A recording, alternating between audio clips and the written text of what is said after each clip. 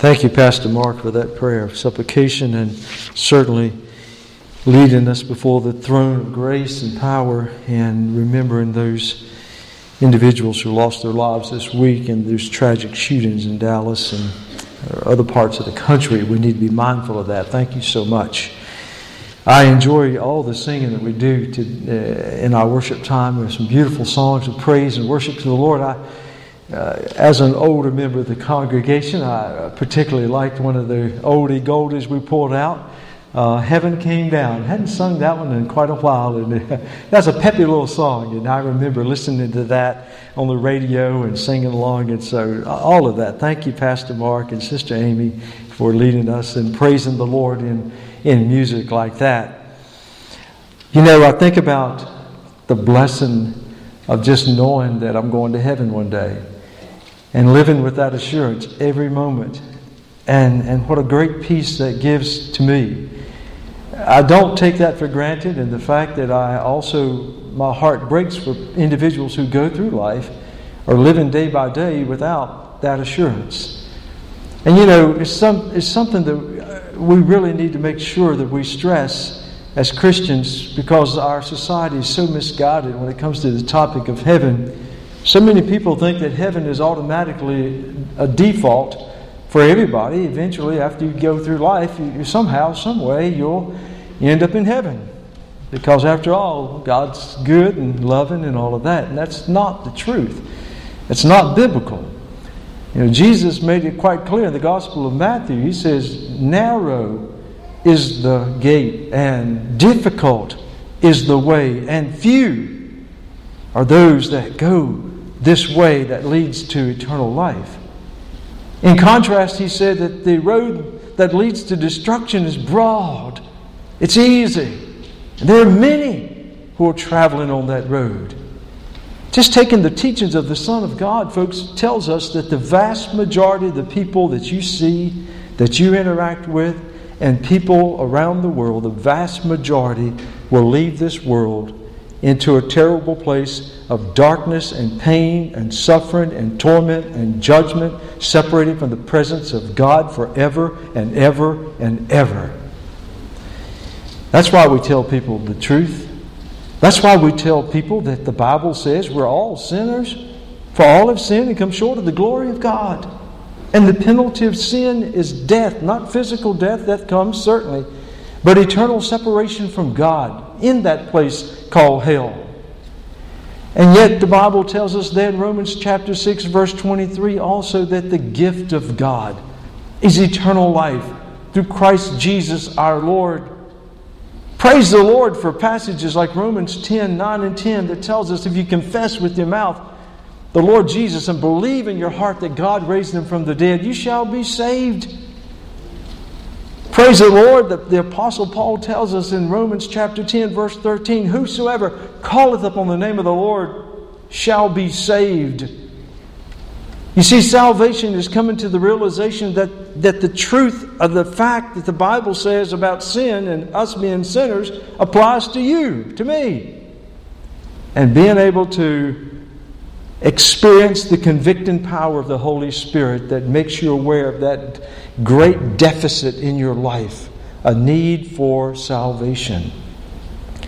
And the reality that God gives us faith to believe that Jesus Christ indeed is the only begotten Son of God, to believe that He came into this world and gave His life on that cross to pay the price for your sins. And as a result of that convicting power of the Spirit and the faith that God gives you to believe in Jesus Christ, to make a life-changing commitment to say, I'm turning my back on sin and my sinful ways, sinful thoughts, this sinful world, and I'm turning to God.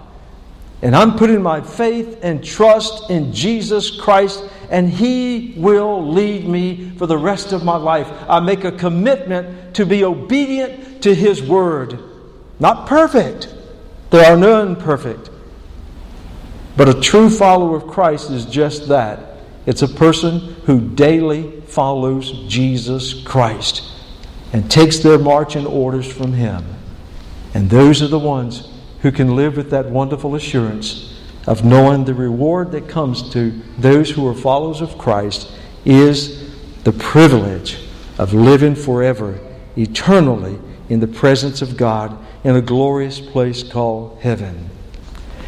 We got our first question in the pastor's question box that's out there in the information center about heaven.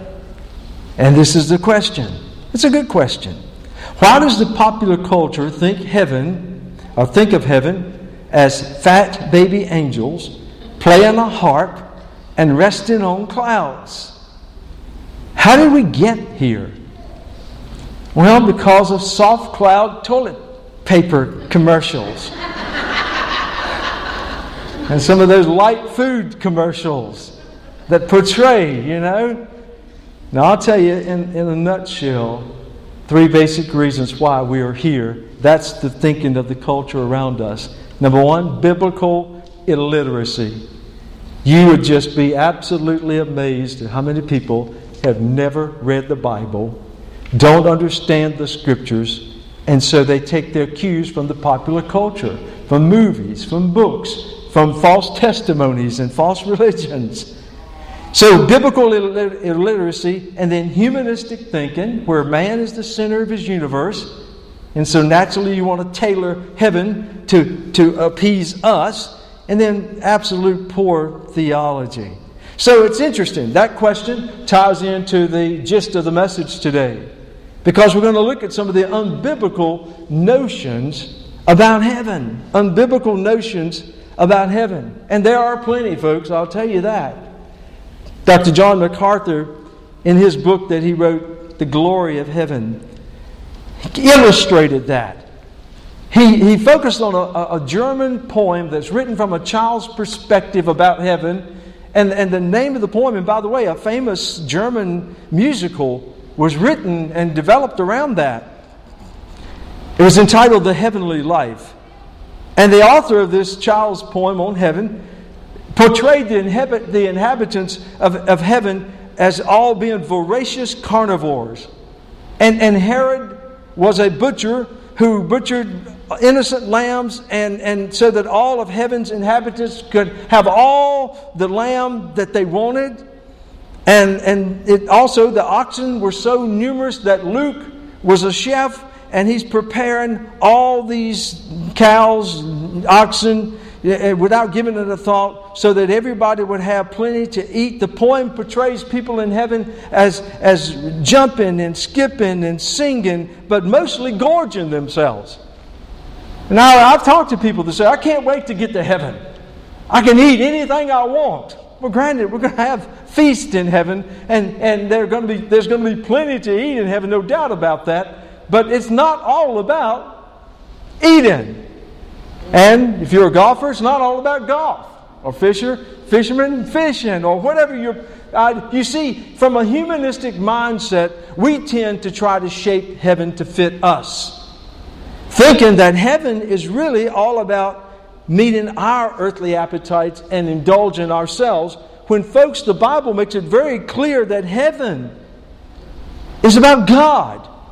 It's God-centered. It's about worshiping God and serving God, fellowshipping. God is the center of heaven, just like He needs to be the center of the life of the believer here on earth. Now, another misconception that sometimes people have about heaven, and I've even heard I've read some people say, I don't want to go to heaven. It's boring. Who wants to sit around on a cloud and strum a harp and do that forever? I'd rather go to hell with some of my friends who at least they're going to be partying and having fun. Folks, both concepts are absolutely false and unbiblical.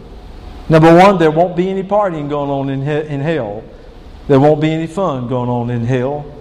People will not have fellowship in hell. They'll be isolated in torment, separated from God and from others, forever in darkness and pain. And listen, heaven is not boring.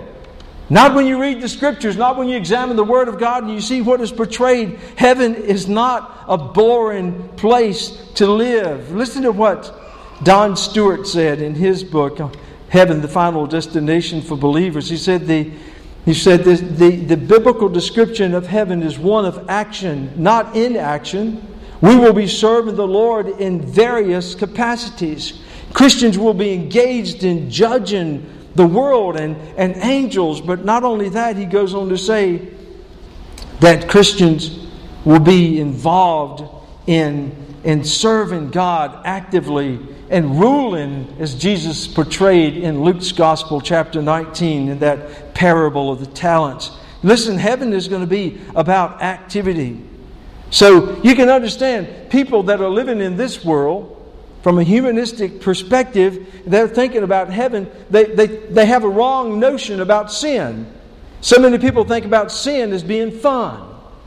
So if you go to heaven and there's no sin, then there can't be any fun. Folks, that's not what the Scripture portrays. Let me just share with you out of Psalms. Psalm 16, the psalmist puts it so succinctly. In verse 11 of Psalm 16, the psalmist says, talking to God, "You will show me the path of life. In your presence is fullness of joy. At your right hand are pleasures forever." So in heaven there's great joy. The writer of Ecclesiastes, maybe he was being sarcastic in chapter 7, talking about in life in general, but he nailed the truth in chapter 7 in Ecclesiastes verse 1. He says, "The day of one's death is better than the day of his birth." Listen, there's nothing to compare. Life on this earth, I don't care how good it is. I don't care how pleasurable it might be from time to time. There's no comparison to the level of joy and peace and contentment and excitement that awaits us when we are there in the presence of the Lord. That's why the Apostle Paul could say in Philippians in chapter 1, verse 21, "For me to live is Christ, to die is gain." It only gets better for the believer. But you see, as Randy Alcorn pointed out, faulty philosophical thinking like Christo-Platonism, which was an attempt by the early church to borrow from the philosophical teachings of Plato and blend it into Christianity. And that was disastrous because it portrayed heaven as being boring, because if sin is good and enjoyable and exciting, then holiness must be boring. So that's where people began to get this idea that and when you go to heaven, you just kind of existing. And it's not what the Bible teaches. Heaven is a place where we dwell in the presence of God. And let me remind you, our Heavenly Father is the one who created humor. He's the one who gave us wit. He's the one that generates excitement. There in heaven there will be adventure and joy and fulfillment because heaven is centered around God. Some other false notions that people have when it comes to the idea of heaven is the idea of soul sleep. People have taught down through the ages that when a person dies, that their soul goes to sleep with the body and in the grave. And folks, that's not biblical. It's not what the Bible teaches. It's actually theology that was passed down by non-canonical writings of the early church and then more recently adopted by the Seventh-day Adventists, who would have you to believe this idea that your soul is asleep. And they misinterpret passages like in Matthew 27, after Jesus was crucified. There in verse 52, you may recall, after Jesus gave up His Spirit and died there on the cross, it tells us in Matthew's Gospel there in chapter 27, verse 52, that the bodies of some of the dead saints came up out of the grave. And it describes those saints as sleeping, those who were sleeping. Or they'll take the passage in John chapter 11, in verse 11, when Jesus received news that his dear friend Lazarus had died. Jesus referred to, he's asleep, he's sleeping. And then in 1 Thessalonians in chapter 4, verse 13, the Apostle Paul says to the church at Thessalonica, I would not have you to be ignorant, my brethren, about those who have fallen asleep. The Scripture doesn't teach that when you die, your soul sleeps. In each one of those references, take for instance the reference in Matthew 27, when the bodies of the saints who were asleep came up out of the graves. Folks, the Scripture clearly teaches that it is the physical body that sleeps. When you're buried and you're in the in the grave, it's your body that is inactive and, in fact, returns back to dust, the Scripture tells us. But it's the physical body that sleeps. The Scripture teaches, in contrast, that a person's soul is eternal and lives and goes from this world, from the body, for the believer, into the presence of God. That's what Paul says in 2 Corinthians. In chapter 5, verse 8, Paul says, to be absent from the body is to be present with the Lord. Our physical bodies don't go to heaven right away. Our souls are. Our conscience, our personality, the part of us that is alive, that lives within our physical shell, departs from the body. But it doesn't sleep. It's fully awake and it's alert and conscious and aware. Not only for the believer is that true, that the soul continues to live, but it's also true, tragically, for the unbeliever. Because an unbeliever, when he dies, or she, their body, of course, sleeps in the grave. But their soul, fully conscious, fully aware, fully sensitive to pain, as we see in Jesus' teaching in Luke 16, the story of Lazarus and the rich man. The rich man's soul departed from his body instantly. He went into a place of torment called Hades, where he was in absolute pain and agony. He wasn't sleeping. His soul wasn't sleeping.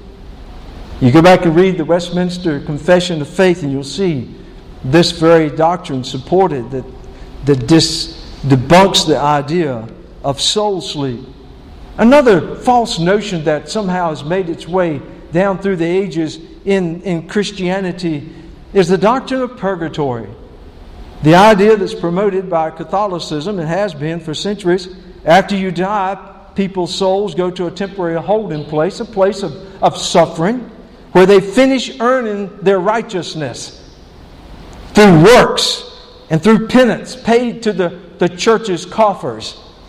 Of course, this was a very slick scheme by the early church, the Roman Catholic Church, back in those dark days, to coerce people to give money to the church. That's how the Roman Catholic Church became so absolutely powerful and so rich. Because if you had an uncle that was a scoundrel and he had died and you knew he was in purgatory suffering, it was going to take a whole lot of money to get Uncle Harry out of purgatory. Everybody knew what a scoundrel he was. So you paid it to the church, and you kept paying until somehow you thought, okay, surely this ought to rectify the problem, and this ought to earn him righteousness to go on to heaven. Folks, that's not true. That's not what the Bible teaches. You see, the Catholic Church has always stood in opposition to the clear teachings of the Apostle Paul and others on the doctrine of justification by faith. The Apostle Paul tells us in Romans chapter 5, verse 1, having been justified by faith, we have peace with God through our Lord Jesus Christ, not by works. So if it's a religious system that is built on works salvation, righteousness by works, then you can understand why they would reject the teachings of Paul in Ephesians 2, 8, and 9, where Paul says, for by grace are you saved, through faith, not of yourselves. It is a gift of God, and not by works, lest any man should boast. If there was such a place as purgatory, dear friends, go back to that scene on the cross in Luke's Gospel when Jesus was hanging there and the thief professed faith in the Lord Jesus and said, Lord, remember me when you enter into your kingdom. Jesus would have turned to that man and says, today you will be in purgatory. And when you get things worked out, I'll see you in paradise. That's not what Jesus told that man dying on the cross. He says, this day you will be with me in paradise. Your soul will be with me in paradise. That same promise applies to every true believer of Jesus Christ. The moment that you die, you breathe your last breath, your heart stops beating, your soul departs from your body. It doesn't just drift around in the cosmos. It's not asleep in the grave. It's not in some temporary, painful place of salvation by works. It's in the very presence of God. That's what Paul said in Romans chapter 5, verse 8. To be absent from the body is to be present with the Lord. Now, having dispel some of those false notions. Let me tell you, the Bible speaks so clearly about heaven. We don't have to wonder. Now, granted, God hasn't told us everything about heaven, but my goodness, if we would read the Word of God and take time to study the language that God gives us that describes this place for the Lord and for His angels and for those saints who've gone on to be with the Lord. Listen, heaven is not a boring place. Heaven is not a dull place. It is a powerful place in the presence of God. Let me take you back to Ezekiel. I want you to look there. This is one of the first glimpses in the Bible that we have of heaven given to the prophet Ezekiel in Ezekiel chapter 1. And you can go back, you mark this, you make a note of it. You can go back and read it on your own and take time to just look at the language and realize that this is written thousands of years ago. Ezekiel is writing in a primitive culture. He's using language. It's apocalyptic symbolism. Some of it is. Don't let that stump you. What he's doing is what you and I would do. If God opened up the curtains of heaven and revealed a portion of heaven to you and me, and we're trying to describe it, the only way we could describe it would be in the way that we see it and the way that we understand it, using the language that we have. So keep that in mind. Let me take you to Ezekiel chapter 1, verse 1. Now it came to pass in the 30th year, in the 4th month, on the 5th day of the month, as I was among the captives, speaking of the Israelites, by the river Kibar, that the heavens were opened, and I saw visions of God. On the 5th day of the month, which was in the 5th year of King Jehoiakim's captivity, the word of the Lord came expressly to Ezekiel the priest, the son of Buzi, and in the land of the Chaldeans, which would be Babylonia, by the river Kibar, and the hand of the Lord was upon him there.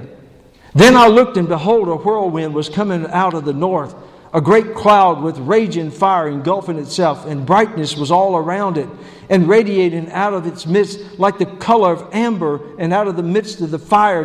Now look at the imagery, and just try to put yourself in Ezekiel's shoes and what he is seeing, and understand that he's grasping for words. He's seeing great bright lights and colors and this dazzling, unimaginable view of the throne room of God. Verse 5. Also from within it came the likeness of 4 living creatures, and this was their appearance. They had the likeness of a man. Each had 4 faces. Each had 4 wings. Their legs were straight, and the soles of their feet were like the soles of calves' feet. They sparkled like the color of burnished bronze. They had the hands of a man under their wings on their 4 sides, and each of the 4 had faces and wings. How would you like to wake up in the middle of the night looking at something like that? Their wings touched one another. The creatures did not turn when they went, but each one went straight forward. In other words, they didn't turn left or right. As they moved, if you ever watched a hummingbird, almost like a hummingbird, they moved and just, always facing forward. So, as in verse 10, as for the likeness of the faces, each had the face of a man. Each of the 4 had the face of a lion on the right side, and each of the 4 had the face of an ox on the left side, and each of the 4 had the face of an eagle. Now these are the attendants around the throne of God. Thus were their faces. Their wings were stretched upward. 2 wings of each one touched one another, and 2 covered their bodies. And each one went straight forward and went wherever the Spirit wanted to go, and they did not turn when they went. As for the likeness of the living creatures, their appearance was like burning coals of fire, and like the appearance of torches. Fire was going back and forth among the living creatures. The fire was bright, and out of the fire went lightnings. And the living creatures ran back and forth in appearance like a flash of lightning. Now as I looked at the living creatures, behold, a wheel was on the earth beside each living creature with its 4 faces. The appearance of the wheels and their works was like the color of beryl. And all 4 had their same likeness. The appearance of their work was, as it were, a wheel in the middle of a wheel. When they went toward any one of the 4 directions. They did not turn aside when they went. As for their rims, they were so high, they were awesome, and their rims were full of eyes all around the 4 of them. When the living creatures went, the wheels went beside them. And when the living creatures were lifted up from the earth, the wheels were lifted up. Wherever the Spirit wanted to go, they went, because there the Spirit went, and the wheels were lifted together with them, for the spirits of the living creatures was in the wheels. When those went, when these went, these went. When those stood, these stood. And when those were lifted up from the earth, the wheels were lifted up together with them, for the spirit of the living creatures was in the wheels. The likeness of the firmament above the heads of the living creatures was like the color of an awesome crystal stretched over their heads. Now, I will explain the firmament. You may recall earlier we were talking about the word heaven. It is often sometimes used, the word firmament. But what Ezekiel is describing, that is above the heads of the living creatures, is the floor of the throne of God. Always remember, God is always high and lifted up. No creature is ever lifted up as high as God, and certainly not above Him. He's always above. So even with these spectacular, awesome creatures and all the power and majesty, above them is the throne of God. And what Ezekiel is describing there is this crystal, awesome crystal. And we'll see later, he's talking about the sea of glass that is described in Revelation. It's also interesting if you go back to Exodus chapter 24, at the time when the children of Israel were crossing through the wilderness, that Moses and the elders of Israel were called up on Mount Sinai, where God had settled down in the midst of thundering and the trumpet peals and the lightning and the shaking of the earth. And they went to meet with God. And it tells us that they actually were able to see the God of Israel on His throne, and before Him was a sea of crystal. So this sea of glass that we've often heard about in heaven is actually the floor before the throne of God. And so Ezekiel is seeing this. It's actually above the heads of the angels at that time. Verse 23, and under the firmament their wings spread out straight one toward another. Each one had two covered one side, and each one had two which covered the other side of the body. When they went, I heard the noise of their wings like the noise of many waters, like the voice of the Almighty, a tumult like the noise of an army. And when they stood still, they let down their wings. Verse 25, a voice came from above the firmament that was over their heads whenever they stood, and they let down their wings. This is the Lord, the voice of God. And above the firmament over their heads was the likeness of a throne, in appearance like a sapphire stone. So you see in the brilliant greens and the brilliant reds of these precious jewels, and the awesome light that's flashing through them. And he says it's like a sapphire stone. On the likeness of the throne was a likeness with the appearance of a man high above it. That's El Elyon, the Most High God. Verse 27, also from the appearance of his waist and upward I saw as it were the color of amber, with the appearance of fire all around within it. And from the appearance of his waist and downward I saw as it were the appearance of fire with brightness all around it. Like the appearance of a rainbow in a cloud on a rainy day, so was the appearance of the brightness all around it. This was the appearance of the likeness of the glory of God. And so what you see Ezekiel experiencing in this powerful vision was the greatness of the glory of God. When Ezekiel is blessed by God to just peer into just the throne room of God, and the heavenly creatures that are there in their power and their majesty, God is revealing to Ezekiel and to you and me His majesty, His sovereignty, His symmetry, His perfection, His power, and His glory. Folks, let me tell you something. This does not describe a boring place. It's a place of the presence of God. It's a place of the glory of God. And Ezekiel is grasping at words that might be able to portray this vision to those who would read his prophecy. Now, if you'll take your scriptures now and go from that Old Testament prophetic book over into the New Testament to the last book, I want you to see the similarities in the descriptions that are given by the Old Testament prophet in his vision of heaven, and the similarities that are given by the Apostle John in that great revelation given to him by the Lord Jesus Christ. In Revelation chapter 4, John also, in his vision that God gives him, Revelation, is also given a glimpse of the throne room of God. And John picks up where Ezekiel leaves off, at the throne of God. And this is how he describes it in chapter 4 of Revelation. If you'll look with me there at verse 1. After these things I looked, and behold, a door standing open in heaven. And the first voice which I heard was like a trumpet, speaking with me, saying, Come up here, and I will show you things which must take place after this. Immediately I was in the Spirit, and behold, a throne set in heaven, and the One sat on the throne. And he who sat there was like a jasper and a sardis stone, these brilliant colors of red and green and gold, and sardis stone in appearance. And there was a rainbow around the throne in appearance, like Ezekiel saw, in appearance like an emerald. Around the throne were 24 thrones, and on the thrones I saw 24 elders sitting, clothed in white robes, and they had crowns of gold on their heads. Some commentators have said that represents the 12 heads of the tribes of the tribes of Israel, along with the 12 apostles, making up 24, which represents the leadership of the people of God, if you will.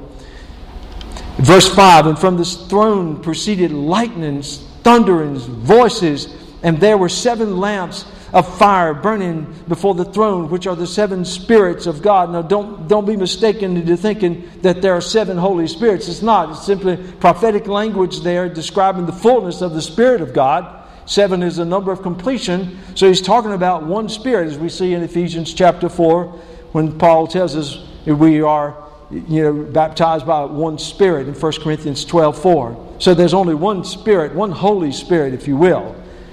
In verse 6, before the throne there was a sea of glass like crystal, like we said in Exodus chapter 24, that Moses and the elders saw before the throne of God, that crystal-like sea that was transparent and reflected the light and the colors. And in the midst of the throne, around the throne, were 4 living creatures, like Ezekiel said, full of eyes in front and in the back. And so as we look at this description that John gives us, it blends some of the facts. But what we want to understand as we read the Revelation, as we read John's description of heaven, one thing is very apparent. It centers on the throne of God. He focuses on the throne of God. That is the primary point of reference, if you will. 90 times in the book of Revelation, John makes reference to the throne of God. Folks, heaven, as glorious as it will be, and wonderful as it will be, and joyful and exciting as it will be, and beautiful as it is, folks, heaven is not about you and me. Heaven is about God.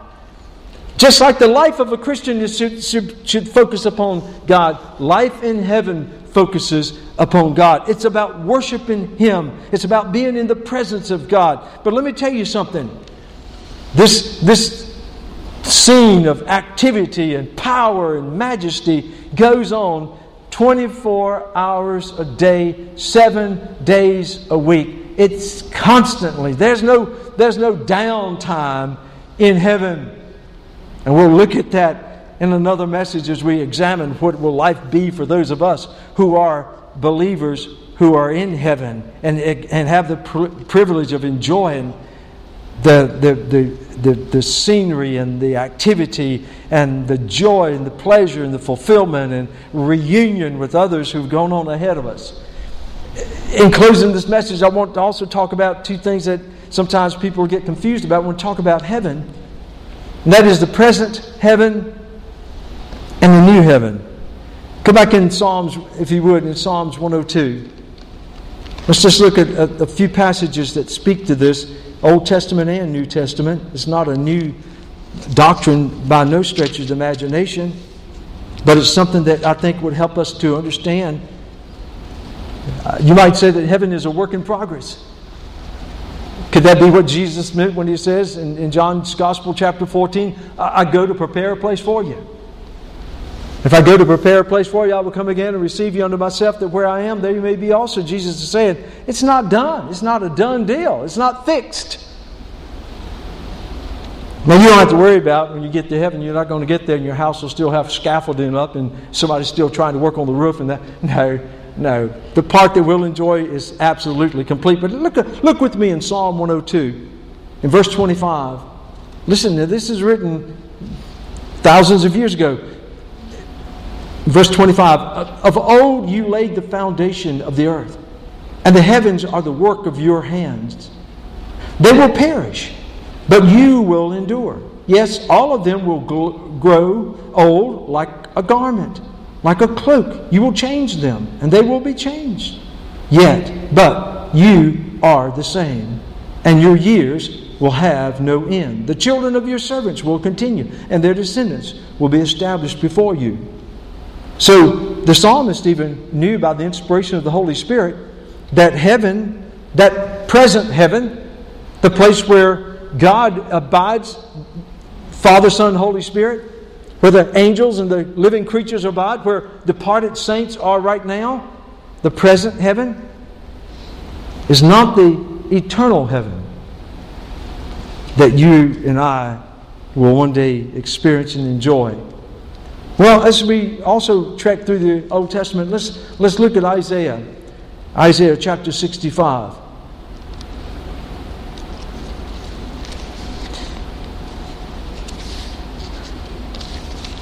Look at verse 17. Isaiah 65, verse 17.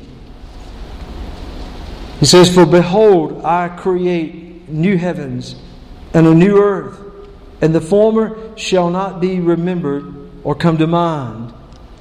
And now we'll jump over into the New Testament. If you'll look at 2 Peter.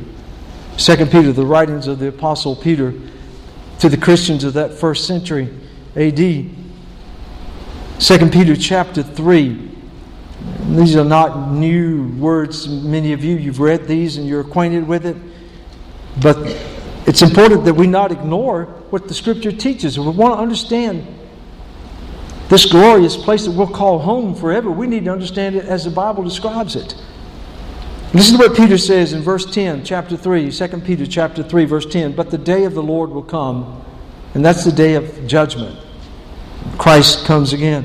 "But the day of the Lord will come as a thief in the night, in which the heavens will pass away with a great noise, and the elements will melt with fervent heat. Both the earth and the works that are in it will be burned up." Verse 11, "Therefore, since all these things will be dissolved, what manner of persons ought you to be in holy conduct and godliness, looking for and hastening the coming of the day of the Lord, because of which the heavens will be dissolved, being on fire, and the elements will melt with fervent heat. Nevertheless, we, according to His promise, look for new heavens and new earth in which righteousness dwells." The present heaven is the heaven that God created at the beginning of time. It would be the place where He would abide. It's a place where His angels and the living creatures of heaven would abide. And after the fall of man to sin, and man would die and his soul would continue to live, for those who put their faith and trust in God, it would be also a place where they would abide. And has been from that time for thousands of years, centuries. Whenever a believer in God passes away, this is where they go. They go to this place that is called heaven. It is the present heaven. And the souls of those who've gone on ahead of us, as we saw in John chapter 14, verse 2 and 3, when Jesus says, "I go to prepare a place for you." Indeed, Jesus has gone ahead of us. He has prepared a place for each and every one of us who truly believe upon Him, who are followers. You have a home. Your soul doesn't drift aimlessly when it leaves your body. There is a destination where your soul immediately, just like God has designed instincts into animals to go thousands and thousands of miles to find the place of nesting, or the place of origin or death or whatever. Listen, your soul is programmed. It has a home. It knows exactly where it's going. And that is to this present heaven that we know of. When the Apostle Paul was talking there in 2 Corinthians in chapter 5, he understood. When he said there in verse 8, to be absent from the body is to be present with the Lord. We all have a soul that yearns to be in the presence of God. And so when we die, we go into the presence of God in this present heaven. It is the destination of every true believer after our death, but it's not our eternal home. That will happen for us after Christ comes again. The day of the Lord and the judgment. And we'll talk about that.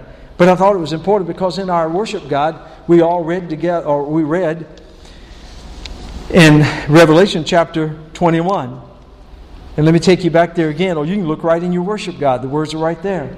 As John is looking at the end of this vision, he's seeing, this is after the great white throne of judgment, and this is after, Christ is returned, and this is the day of the Lord. And John says in verse 1 of chapter 21, "And I saw a new heaven and a new earth." This is after the old heaven, the existing earth have been destroyed, as Peter described in 2 Peter. "For the first heaven and the first earth had passed away. Also, there was no more sea." I know that creates consternation for those of you that like to go to the ocean, to the beach, but God has something even better than that in store. "Then I, John, saw the holy city, New Jerusalem, coming down out of heaven from God, prepared as a bride adorned for her husband. And I heard a loud voice from heaven saying, 'Behold, the tabernacle of God is with men, and He will dwell with them, and they shall be His people, and God Himself will be with them and be their God.'" Now let's just stop there for a second.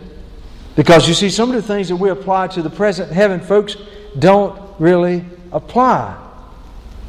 They apply to the eternal new heaven. And I'll talk about that. And so it's important to see heaven as God's Word describes it. Yes, we will go to the present heaven. But at the day of the Lord, when God destroys the earth and destroys the heaven and remakes and renews, there will be a new heaven, just as there will be a new earth. Now, the present heaven is important. The present heaven in which we have loved ones who are already there and enjoying the joy and the bliss and the splendor and the activity and the wonder. Listen, it's very real. I shared with you in the last message, it might not be as we think. Sometimes we think if we get in a rocket and just go straight vertical and just keep traveling, that we're going to go through the atmosphere and the stratosphere and through all the space until we eventually get so high we'll be in heaven. But understand, with God, God is not limited by space or time. Heaven does exist. It is real. It is a place where spirits live. It is a place where people live in physical bodies. But it may be in a parallel dimension, closer than you think. And so, but the fact is, your soul knows exactly how to get there. And so as we look at that, the present heaven, think about it. The present heaven is a heaven that was created so that God could bring man into His presence. And that's exactly what's happening. The souls of faithful men and women have been transported into the very they are enjoying fellowship with God there in the very presence. They see Jesus Christ. They see God on His throne. They see the angels and the living creatures. Listen, God brings us up to experience fellowship with Him in the present heaven when God creates the new heaven and the new earth. It won't be an angelic realm.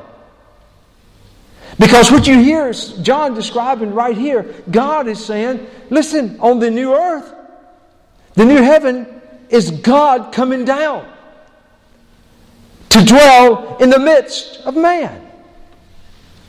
You say, wow, why didn't Jesus ever tell us that? He did. In John's Gospel in chapter 14, verse 23, Jesus says, if any man keeps my word, He says, if any man loves me, he will keep my word. And he who keeps my word, Jesus says, will be loved by my Father. Now listen to what He said after that. And he who loves me, and the Father loves, Jesus says, and we will come to Him and make our house with Him. And God will dwell in the presence of humanity, a glorified, eternal humanity forever. It doesn't take anything away from the heaven that we have been taught and enjoy.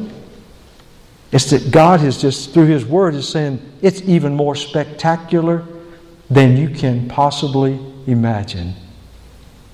And the great wonder of it all is that we get to experience it firsthand.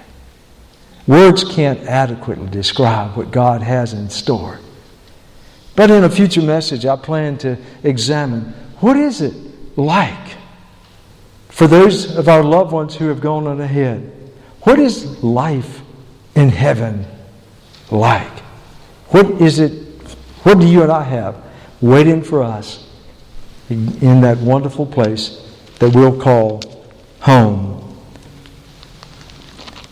It's a lot to absorb. It's exciting. But the main thing is know that you know that you know that when you reach the end of your days on this earth, you have a guaranteed assurance that heaven will be your home for eternity in the presence of the Lord.